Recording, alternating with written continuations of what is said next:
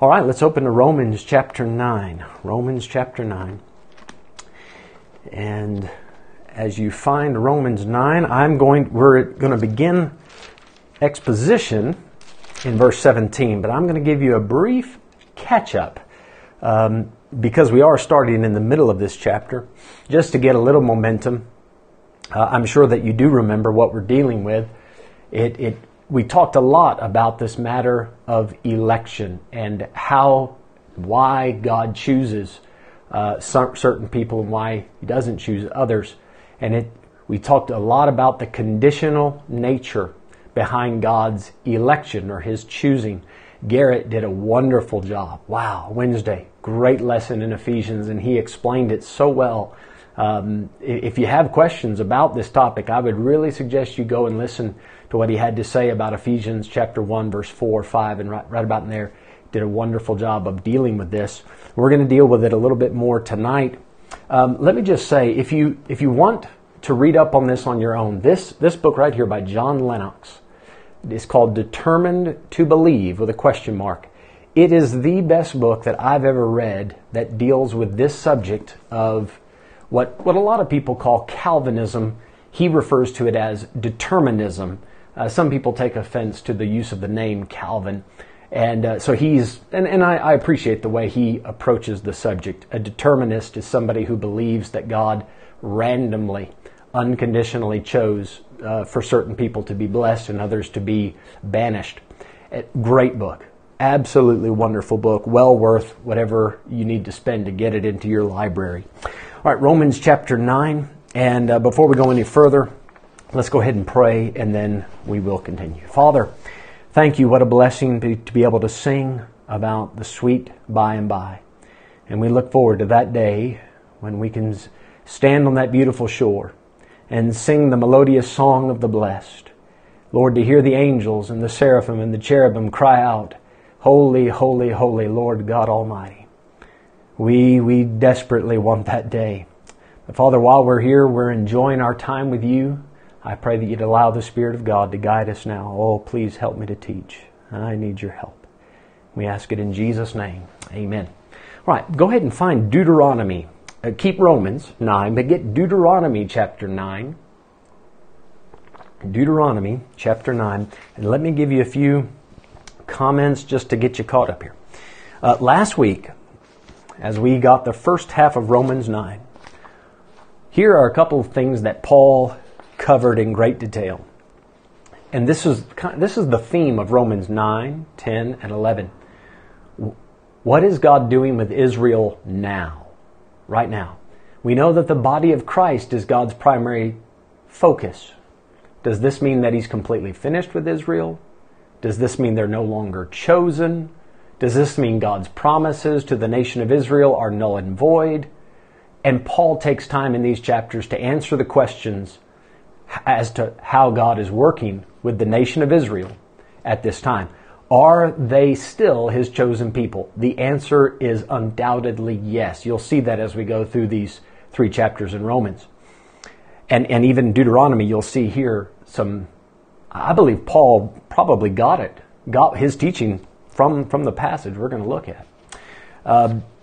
So Paul covered why Israel will always be special and always be God's chosen people. It's not because of their behavior. It's because of God's promise. You've got to see that. It's because God promised it. And then the second thing that Paul touched on in Romans 9, we covered it last week. Why did God choose them? All right, fine, they're always going to be God's chosen people. He promised it so. But why them? Why not some other group? And we showed you last week several verses where mankind does have the ability to choose. We have a free will. But God knows beforehand what we will choose. So God, He made decisions. He made promises. He made plans based off of His foreknowledge. His election, His choosing is not unconditional. It's based off foreknowledge. Let's look at Deuteronomy 9 quickly, and then I'll point out one other thing that Paul is doing. Deuteronomy 9, and look with me starting at verse number 4. Now, Moses is preparing them to enter into the promised land. He says God's going to conquer all your enemies. Verse 4, speak not thou in thine heart. After that the Lord thy God hath cast them out from before thee, saying, for my righteousness the Lord hath brought me in to possess this land. But for the wickedness of these nations the Lord doth drive them out from before thee. Verse 5, not for thy righteousness or for the uprightness of thine heart dost thou go to possess their land, but for the wickedness of these nations the Lord thy God doth drive them out from before thee, and that he may, watch it, perform the word which the Lord sware unto thy fathers, Abraham, Isaac, and Jacob. Do you see the emphasis? Israel, you're being blessed not because of your behavior, but in spite of it. The reason God is casting these nations out and allowing you to take the land, number one, they deserve to be punished. It's a just thing that God is allowing to happen. And number two, God promised, he swore to Abraham, Isaac, and Jacob that he would give Israel this land. It is a fulfillment of promise. Now, come back to the book of Romans. Keep Romans 9 and just look at Romans 4 quickly. I'm just, like I said, laying a little groundwork, getting some momentum here. Romans 4 and verse 16. Romans 4, verse 16. So here's another thing that Paul is doing, I believe, in Romans 9. He is speaking about Israel as a nation, and he's explaining to us why God chose them and how God chooses to bless and punish various people.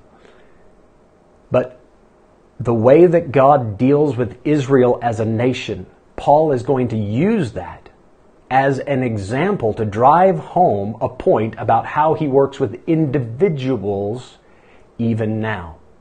Let me show you this just quickly. Romans 4, verse 16. Now watch the wording here. Therefore it is of faith, that it might be by grace, to the end the promise might be sure to all the seed. How can we be sure that things are going to work out the way that they should? How do I know that I'm going to have eternal life? Not because of my behavior, but because of God's promise. I have chosen, right? I've humbled myself and by faith accepted what God said about me, that I'm not good enough to be saved but through my own works, but through the work of Christ. I've accepted that. I've fallen in line with His plan. And because I've fallen in line with what God promised, then I have a sure outcome. Now look at Romans 9 and look at verse 11. Watch the wording. For the children being not yet born, neither having done any good or evil, that the purpose of God according to election might stand.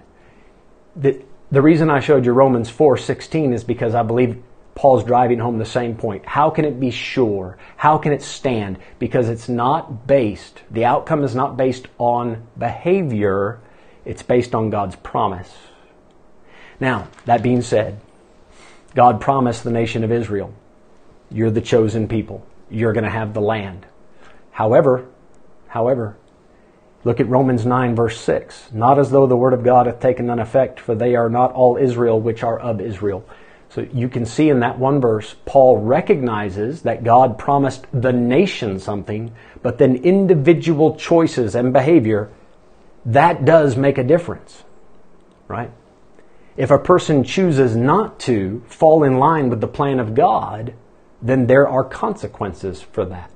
Somebody falls in line with His covenant or His promise, then they can be sure about the outcome. All right, so that, like I said, just trying to set the scene for what we've been dealing with.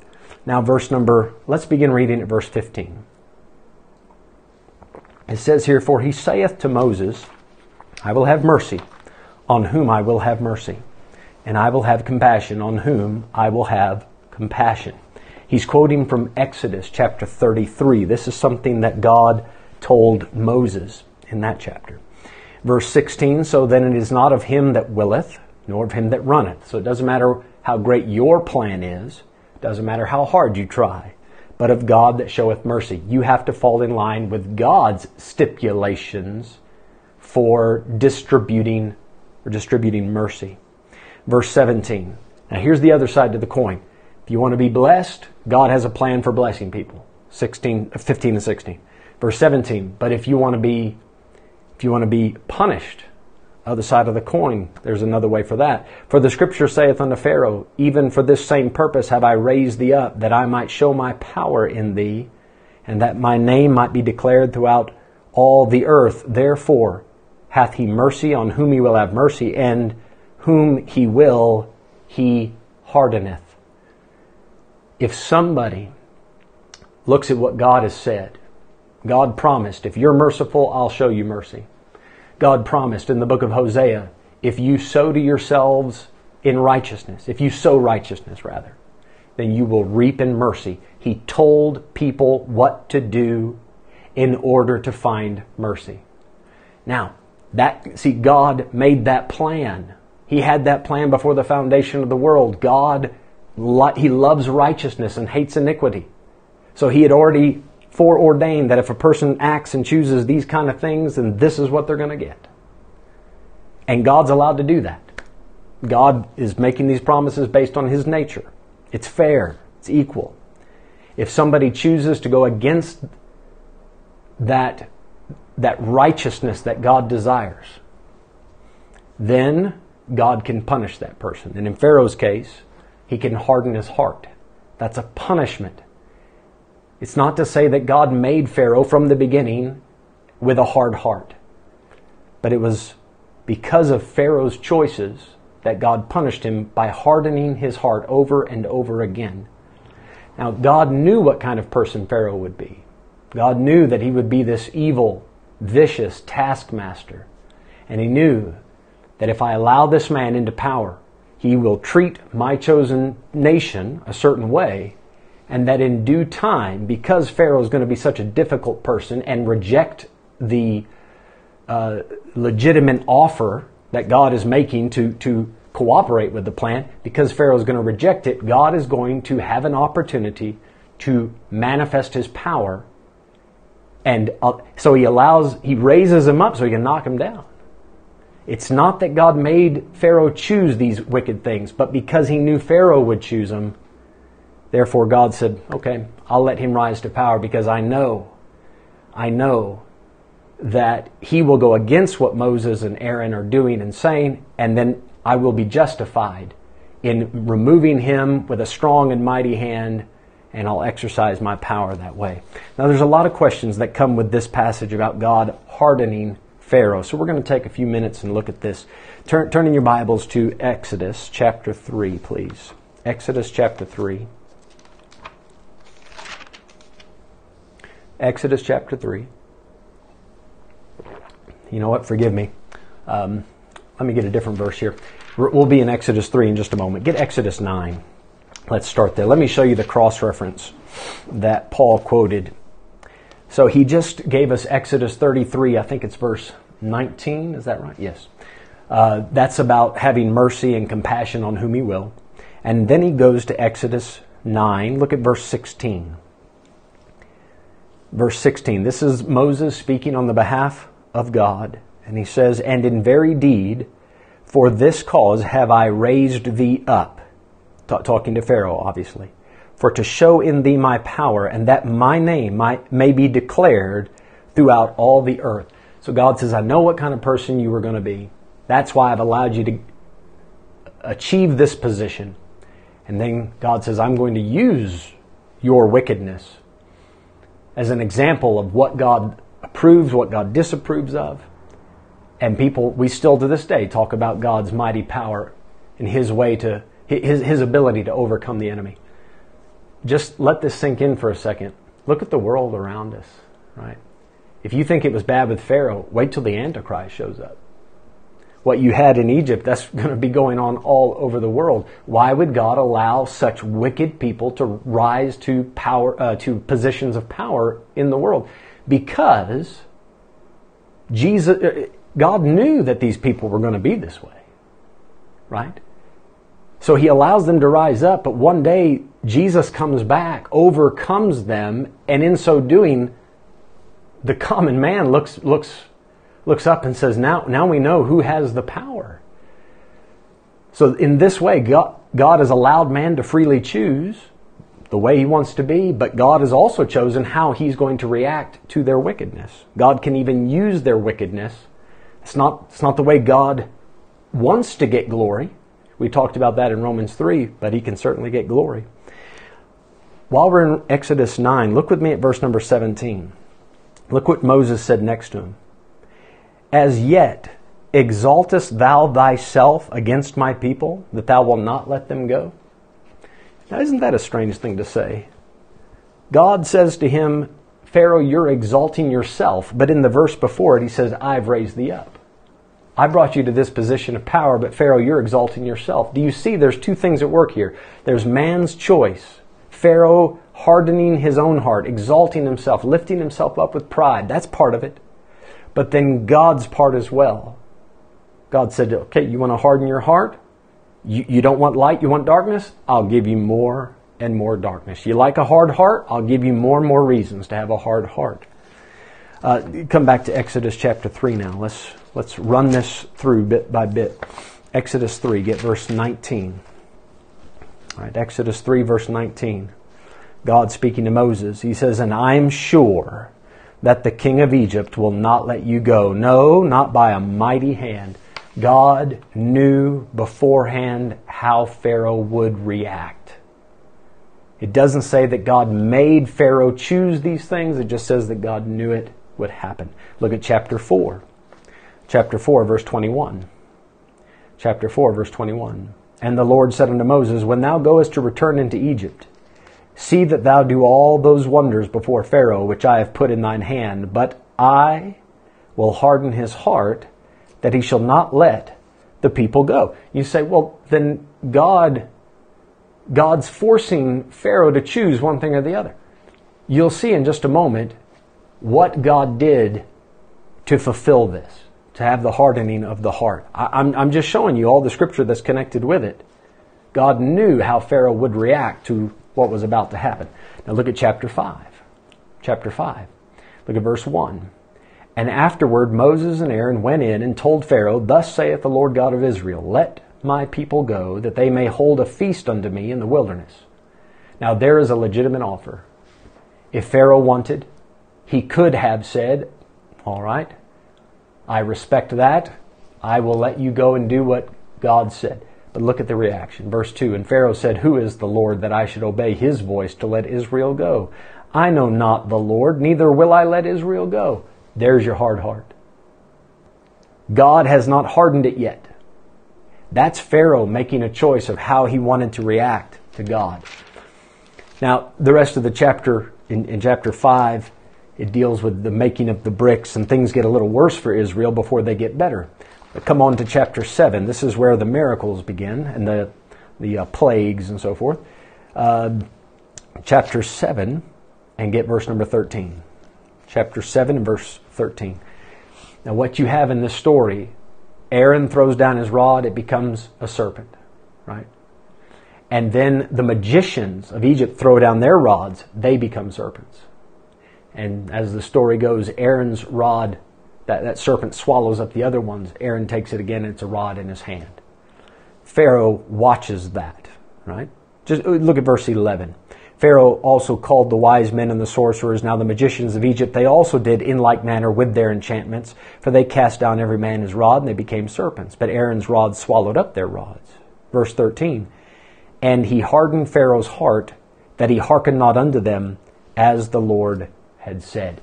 What did the Lord use to harden his heart? Did God reach down into his heart and flip a switch and say, you're not going to believe that? There's nothing in the Bible that indicates God's ever done that. As best I can see, God always uses something external, something from outside of the person. God allowed the magicians of Egypt to pull off a similar miracle or a copycat miracle to that of Aaron. And it was that, Pharaoh witnessing that event, that is what hardened him. Pharaoh said, well, my magicians can do what yours did. So what if your serpent ate ours? Who cares? But we can also do these fancy tricks. And that is what hardened Pharaoh's heart. God knew what would cause Pharaoh to continually ignore the word. Why? Because Pharaoh initially rejected the legitimate offer to get on board with God's plan. You look at it again in chapter 8. Chapter 8, verse 15. But when Pharaoh saw that there was respite, so they had a plague going on, now things have calmed down, he hardened his heart and hearkened not unto them, as the Lord had said. Do you notice the wording there? The other verses, God said, I'll harden his heart. This time, the Lord, he removed the frogs, and it says when Pharaoh saw that there was respite, he hardened his heart. Pharaoh hardened his own heart. Is the Lord doing it? Well, the Lord is allowing these miracles to take place. He's pulling back the frogs. He's doing what's necessary so that Pharaoh will continually go down this wrong path, because Pharaoh had a wicked heart. This is a just punishment for this man. Look at verse 32. And Pharaoh hardened his heart at that time also, neither would he let the people go. So man has a part in this, and God has a part in this. Man makes a choice, and then God says there are consequences for that choice. You reap what you sow. Be not deceived, God is not mocked. Whatsoever a man soweth, that shall he also reap. It's sowing, it's reaping. God reacts to our decisions. Look, take your Bible. I want to show you this clearly. Look at Isaiah chapter 66. We saw this last week. I want to point it out real strong here. Isaiah 66. And then I'm going to show you a couple other passages that we didn't look at. I just want to show you the reactionary nature of the Lord. Isaiah 66, and get verse number 3. Just look at the end of verse 3. Isaiah 66, verse 3. Yea, they have chosen their own ways, and their soul delighteth in their abominations. In verse 4, God said, I also will choose their delusions. The people of Israel had rejected God's word, the light of the law. God said, you don't want light, you don't want truth, I'll give you darkness, I'll give you a lie. I will choose the delusions. God knew what would trick and mess up these people, and he allowed these idols to come into the land. Not because God likes that, because that's what these people deserved. They deserved the false prophets. They deserved the wicked kings. Take your Bible, look at Ezekiel chapter 14. Now, if Isaiah didn't convince you, I hope this one does, because this is pretty clear. Ezekiel chapter 14, and let's begin at verse 1. I'm going to read quickly. You follow along quickly as well. Ezekiel 14, verse 1. Then came certain of the elders of Israel unto me, and sat before me. And the word of the Lord came unto me, saying, Son of man, these men have set up their idols in their heart, and put the stumbling block of their iniquity before their face. Should I be inquired of at all by them? Oh, please notice here. As these men came to the prophet, they wanted to know, what did God say? Tell us, preacher, what did God say? And God said, I know what's going on in their heart. They have already set up an idol in their heart, and they've set up a physical idol before their face. Do you see that God, this is exactly how he dealt with Pharaoh. He knew what kind of idol, what kind of pride was in Pharaoh's heart. So look at how God deals with this man. Verse 4, Therefore speak unto them, and say unto them, Thus saith the Lord God, Every man of the house of Israel that setteth up his idols in his heart, and putteth the stumbling block of his iniquity before his face, and cometh to the prophet, I, the Lord, will answer him that cometh according to the multitude of his idols. God said, I'm going to give this guy exactly what he deserves. He doesn't want truth. He wants an answer that will make him feel good about his present condition. That's why you have to be very careful when you approach God with a Bible question. You better be ready for him to tell you the truth. Say, God, I'll adjust to whatever you show me. Verse 5, let's keep going. That I may take the house of Israel in their own heart. You see, not in God's foreordained plan, but because of their heart. That I may take the house of Israel in their own heart, because they are all estranged from me through their idols. Verse 6, therefore say unto the house of Israel, thus saith the Lord God, repent and turn yourselves from your idols. Wow. Turn yourselves? How does that work if you believe that somebody dead in sins is unable to make any right choice to go towards God? God said, repent and turn yourselves. Repent and turn yourselves from your idols and turn away your faces from all your abominations. Verse 7, for every one of the house of Israel, or of the stranger that sojourneth in Israel, which separateth himself from me, and setteth up his idols in his heart, and putteth the stumbling block of his iniquity before his face, and cometh to a prophet to inquire of him concerning me, I, the Lord, will answer him by myself. Verse 8, and I will set my face against that man, and will make him a sign and a proverb. Do you see how this sounds like Pharaoh? I'm going to use him as a symbol. People will be talking about this for centuries, about how God's power was manifested to overcome this wickedness. This is on a smaller level, but it's the same principle. Verse 8 in the middle, and I will cut him off from the midst of my people, and ye shall know that I am the Lord. Watch verse 9. And if the prophet be deceived when he hath spoken a thing, I, the Lord, have deceived that prophet. And I will stretch out my hand upon him, and will destroy him from the midst of my people Israel. God said, I deceived him. If somebody sets up an idol in their heart, goes to a preacher and says, please tell me what God said, and then that prophet, maybe in this case a false prophet, tells that person, yeah, it's perfectly fine to have that idol. Listen, you have your way, there's other ways to go about it, but you're fine. Where did that prophet get that idea? God allowed that prophet to go on with that nonsense and to say that to the people. God brought that nonsense that prophet's way so that these people could get the punishment they deserve. Verse 10, and they shall bear the punishment of their iniquity. You see, it's a punishment. It's a reaction. The punishment of the prophet shall be even as the punishment of him that seeketh unto him. You see, the same way that the people got deceived. They wanted a lie. They already had the idol in their heart. That's exactly what happened with the prophet in the beginning of his problems. How did that prophet get messed up? He had his own idol in his heart. Let's come to 2 Thessalonians chapter 2. We've already seen in Romans 1, there's a very good passage for this, but we've seen that before, so I'm going to bypass showing you that again. Let's come to 2 Thessalonians chapter 2.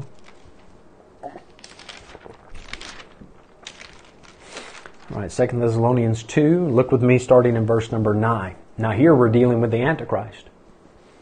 I'm telling you, all this works together, works in by the same principles. Verse 9, even him whose coming is after the working of Satan with all power and signs and lying wonders. Why would God allow this horrible man of sin to be revealed?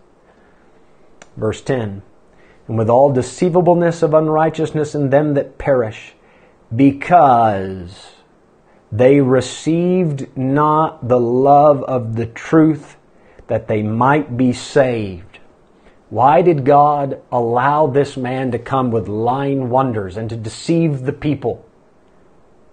Because God initially offered them the love of the truth. They rejected it. And God said, you don't want light, you're going to get lightning. Verse 11, and for this cause. What is the cause of these people being punished? Not because God unconditionally reprobated them from the foundation of the world. It's because of their decision to reject the truth. And for this cause, God shall send them strong delusion. Isaiah 66, I will choose their delusion. And for this cause, God shall send them strong delusion, that they should believe a lie, that they all might be damned. Why? Because God foreordained it? No. That they all might be damned who believed not the truth, but had pleasure in unrighteousness. So what I hope you've seen here is God is reactionary. Yes, God had a plan. He had systems set up from the foundation of the world. If you fall into this category, if you decide, if you choose to believe and act a certain way, then there's mercy, blessing, compassion. But if you want to go about it with a hard heart and rebel against God, then God's going to react this way. Come back to Romans 9, and let's keep working our way through the passage. Verse number 18, Therefore hath he mercy on whom he will have mercy, and whom he will he hardeneth. Verse 19, Thou wilt say then unto me, Why doth he yet find fault? For who hath resisted his will? These are the questions of the people that would not understand what Paul is teaching. These are the questions of Paul's opposition. They would say, well, if God just has mercy wherever he wants and God just hardens whoever he wants, then how can God judge anybody? Why does he find fault if God made it happen? Because doesn't everybody have to do the will of God? Who has resisted his will? That's it. That's the misconception that certain people would have about God. And Paul knew that people would ask this sort of question. And that's why Paul's explaining it the way he is. In verse 20, Paul says, Nay, but, O man, who art thou that repliest against God? Paul's going to go on to say, you don't even have the right to ask such a question. Now, first let's deal with verse 19. We'll be in verse 20 just now, but who hath resisted his will? Lots of people. Lots of people. Let's try this one. This is the will of God, even your sanctification. 1 Thessalonians 4. This is the will of God, even your sanctification. How about this one? 1 Thessalonians 5. And in everything give thanks, for this is the will of God in Christ Jesus. It's the will of God that in everything you give thanks. Have you always done that? I haven't. This is a clear one. 2 Peter chapter 3, verse 9. The Lord is not willing that any should perish, but that all should come to repentance. How many people have resisted that will? God's will can be resisted. If somebody approaches this topic, and if they come to Romans chapter 9 with a preconceived notion that when God makes a plan, it's going to happen exactly the way God planned it, that God did not plan out all of our choices. Right? God planned how He would react to our choices. You see? God did not make any plan that says I have to choose one thing or the other. That's a misconception that would cause confusion. Verse 20, Nay, but, O man, who art thou that repliest against God? He said, you think that God is unjust and that God is punishing Pharaoh improperly. You don't think that God has the right to do that. Shall the thing formed say to him that formed it, Why hast thou made me thus? So the thing formed, looking up at its creator, saying, Now why'd you make me like this? That's a false accusation. That thing, in this case, that human being, right? That's what Paul's referring to. That person. They have no right to look up to God and say, Why'd you make me like this? Because God would say, No, you made yourself like this. You are reaping what you sowed. I extended a legitimate offer of truth, love, mercy. I showed you the right path. You turned it down. Now you're getting what you deserve. And that's why nobody can blame God for their wickedness. Verse number 21. Hath not the potter power over the clay of the same lump? Now that lump, that'll be mankind. Right? Adam and Eve, you can think of it as that lump, or even just Adam, if you want to look at that. Of the same lump, to make one vessel unto honor and another unto dishonor. Can't God put exterior, I want to say things, roadblocks? Can God put detours in a person's life that would lead one person down the path of destruction and punishment and another person down the path of righteousness and blessing? Yes. Yes, He can. God can, with one lump from mankind, which, by the way, God made man upright. That's the will of God, to be upright. But then man sought out many inventions. The book of Ecclesiastes says that. So God can take that same lump. He desired it to be, it was in His image. If that lump chooses one thing or the other, then they go down those paths. God, once that person chooses correctly, they keep going down this path of mercy and compassion. You say, what about the guy that's on the wrong path, a hard heart? At any moment, he can repent and turn himself. Remember that from Ezekiel? He can repent and turn himself. He can acknowledge the truth, 2 Timothy 2, verse 25. And the Bible says, recover himself out of the snare of the devil. Good passage to check out, 2 Timothy 2, verses 25 and 26. Now look at this. Hath the potter power over the clay? Yes, the potter does have power over the clay. Now, hold your place here. Get Jeremiah chapter 18. Paul has mentioned the potter, so we're going to go down to the potter's house. Jeremiah chapter 18.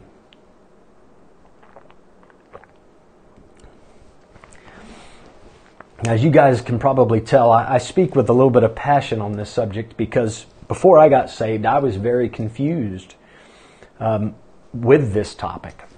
And since I've been saved, I've known a lot of people. Now listen, I've known several people that are Calvinist and they love God. They have a great heart. However, I've also seen this doctrine confuse some people. And it actually, they have this skewed version of God, this Pharaoh-like God that just forces you to do one thing or the other. And it leads to a life of hopelessness in some cases. And because of that, I'm quite passionate about the subject. Look at Jeremiah chapter 18, verse 1. The word which came to Jeremiah from the Lord, saying, Arise and go down to the potter's house, and there I will cause thee to hear my words. Then I went down to the potter's house, and behold, he wrought a work on the wheels. And the vessel that he made of clay was marred in the hand of the potter. So he made it again, another vessel, as seemed good to the potter to make it. Now, Jeremiah witnessed this. And now God is going to tell him, here's the lesson I want you to learn from this. Verse 5, Then the word of the Lord came to me, saying, O house of Israel, cannot I do with you as this potter, saith the Lord? Yes, he can. The potter has power over the clay. Watch how he says it. Behold, as the clay is in the potter's hand, so are ye in mine hand, O house of Israel. At what instant I shall speak concerning a nation and concerning a kingdom to pluck up and to pull down and to destroy it. Watch the first word in verse 8. If. It's conditional. If that nation against whom I have pronounced turn from their evil, I will repent of the evil that I thought to do unto them. Now look at this. God had a plan in his mind of how he's going to destroy them. He sends his word. It's a word of warning. I'm gonna destroy you. And if that nation repents, God says, okay, I'll change my plan. You can change the mind of God. Verse 9, And at what instant I shall speak concerning a nation and concerning a kingdom to build and to plant it. So he's going to prosper the nation.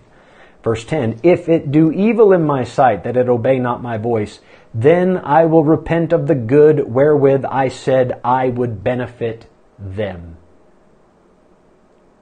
You see, God says, I'm going to react to the choices you're making. Now, with that in mind, let's come back to Romans 9.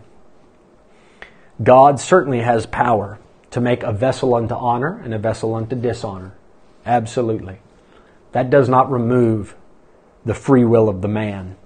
Verse 22, What if God, willing to show his wrath and to make his power known, endured with much long suffering the vessels of wrath fitted to destruction, and that he might make known the riches of his glory on the vessels of mercy, which he had afore prepared unto glory? God had already decided, before those people ever showed up, that these righteous people, right, these people to whom I have sworn, I have promised them, I have prepared mercy for them. I have prepared this kingdom for them. And God, allowing the wicked people to make their choices, he puts up with it. Not because God likes what they're doing, right? Sentence against, how does Solomon word that in Ecclesiastes 8? Because sentence against an evil work is not executed speedily, therefore the heart of the sons of men is fully set in them to do evil. So God puts up with it. Men think, well, God must not mind it. No. God, He detests that wickedness, but He puts up with it because He knows eventually I am going to abundantly help and bless and show mercy to this group, and I will bring down wrath and destruction on the other group. And God is going to receive glory in both manners. In both manners. Let me give you a few examples where this has happened. The Jews in Egypt, that's obvious, right? With Pharaoh. God put up with Pharaoh's hardness of heart and then eventually destroyed them. Another time, Jesus on the cross. God allowed those wicked, hard-hearted Pharisees, scribes, chief rulers to cry out. They stirred up the crowd, away with Him, crucify Him, and God allowed His Son to go through that brutal beating that He did. And God allowed it. He put up with it. He was patient, long-suffering.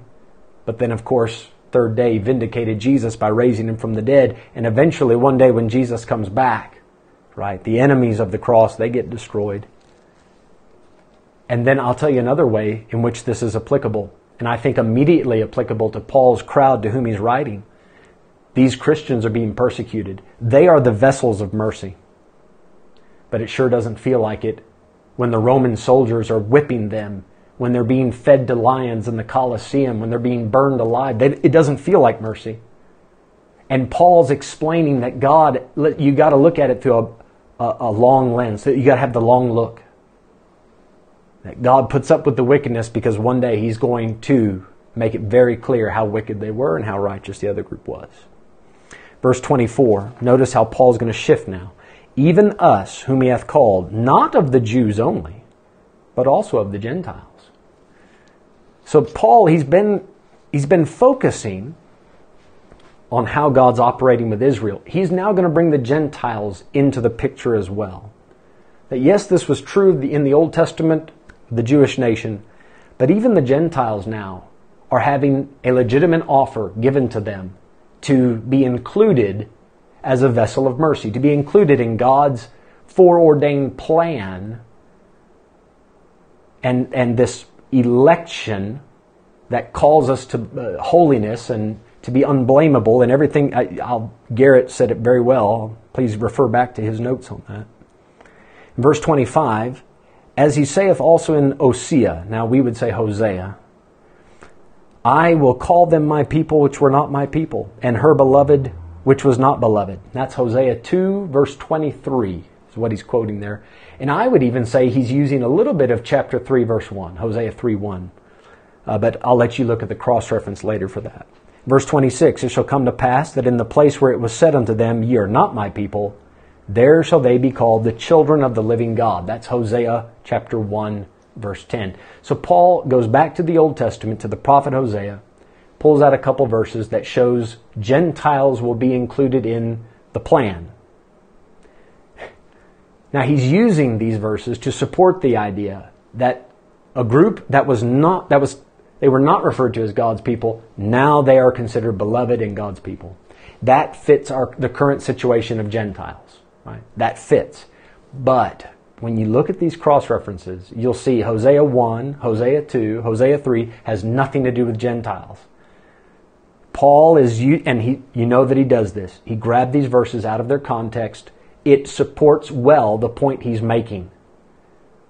That people not beloved, not called God's people, they can be included in the plan. You go back and look at it, this is actually talking about Israel and how God got divorced. He divorced them and one day will regather them, bring them back. Verse 27, Isaiah also crieth concerning Israel. And now he's going to quote from Isaiah chapter 10, verses 22 and 23. Though the number of the children of Israel be as the sand of the sea, a remnant shall be saved. For He will finish the work and cut it short in righteousness, because a short work will the Lord make upon the earth. So God, in the New Testament now, He's extended this offer of mercy to Gentiles. And they can be called God's people. Does that mean He's completely done with Israel? No. Verse 27, 28, Paul is emphasizing even though Israel is being punished because of what they did to the Messiah,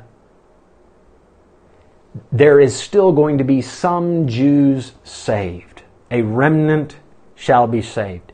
God, it says in verse 28, He'll finish the work and cut it short in righteousness. The Lord, because a short work will the Lord make upon the earth.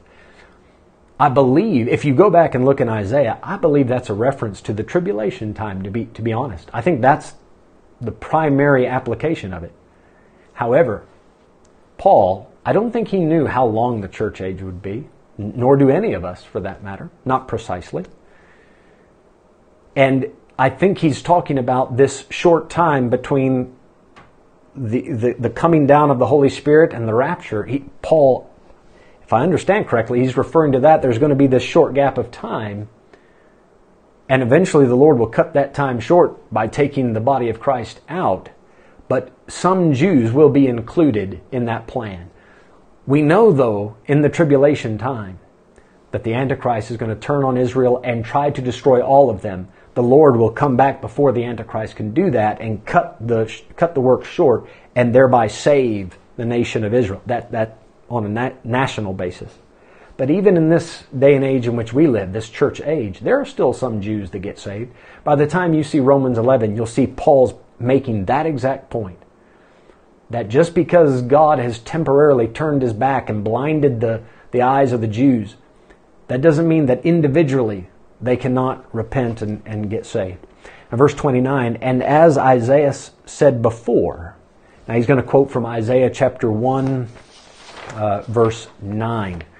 The reason he would say Isaiah said before, that's because the cross-reference he just gave was from Isaiah 10. Now he's going back to Isaiah chapter 1. And as Isaiah said before, except the Lord of Sabaoth had left us a seed, we had been as Sodom and been made like unto Gomorrah. That is completely wiped out. Sodom and Gomorrah gone. The Lord, though, left us a seed. So Paul's showing that even though God punishes Israel, God will never completely and utterly extinguish that nation.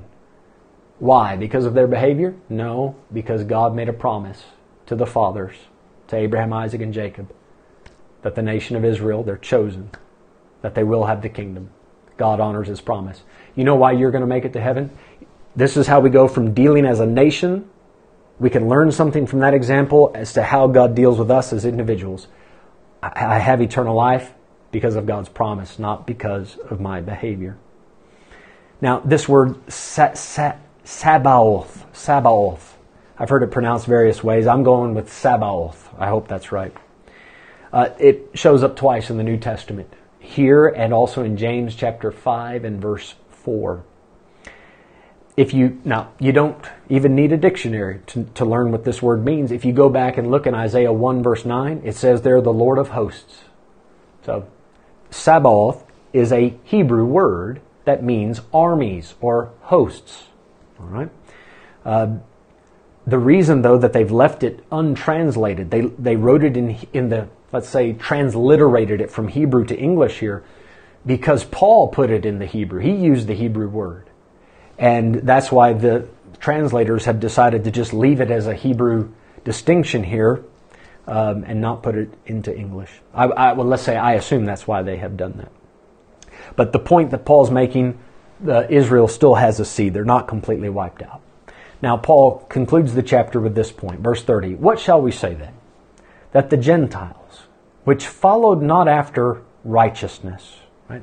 Gentile culture was not based on let's try to do right. It was based on let's try to have fun. Let's try to feel good at anybody's expense, you know. That the Gentiles which followed not after righteousness have attained to righteousness, even the righteousness which is of faith. The offer that God gives to the Gentiles, to the world, right, is the gift of God through Jesus Christ, and all their sins can be washed away, and they can be perfectly righteous in God's sight and overcome sin. Right? Not just the penalty, but the power of sin. And they obtained this because they believed God's promise. They got it by faith. And there's an irony that Paul is pointing out here. The Gentiles, which couldn't care less about righteousness. They found God's perfect righteousness. They did it through faith.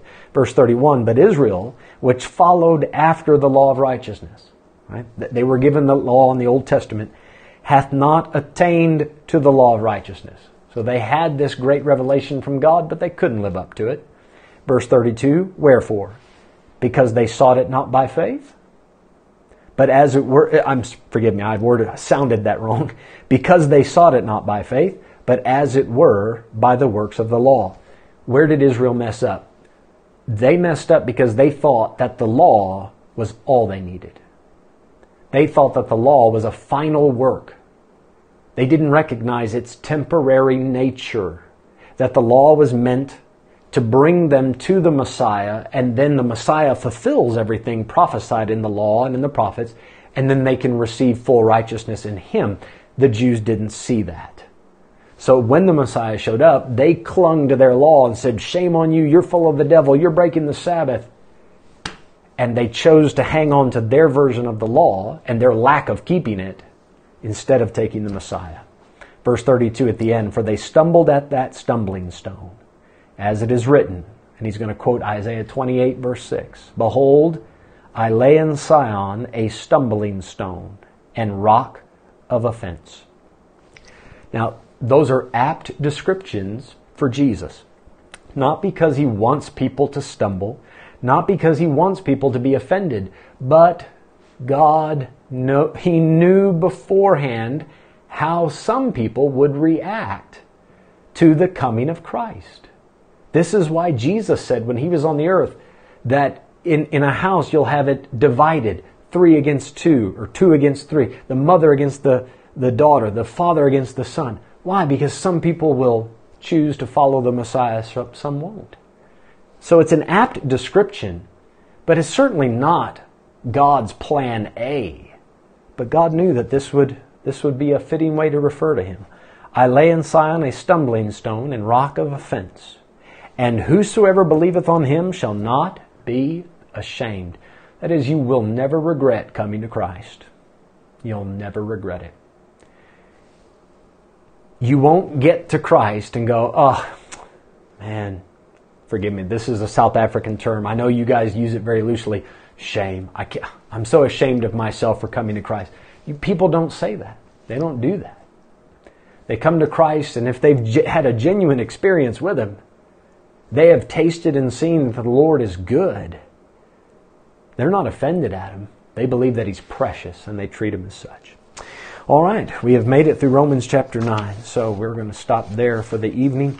I only saw a couple messages come through, so I'm going to restart this quickly just to see if there's any questions. This is your chance to slip one in real quick. I hope that we've dealt with the passage thoroughly. I hope that if you had some questions about it, that they got answered. But if you do have questions you'd like to ask me privately, please feel free to contact me. Let me restart this, and if there are no questions, we'll pray.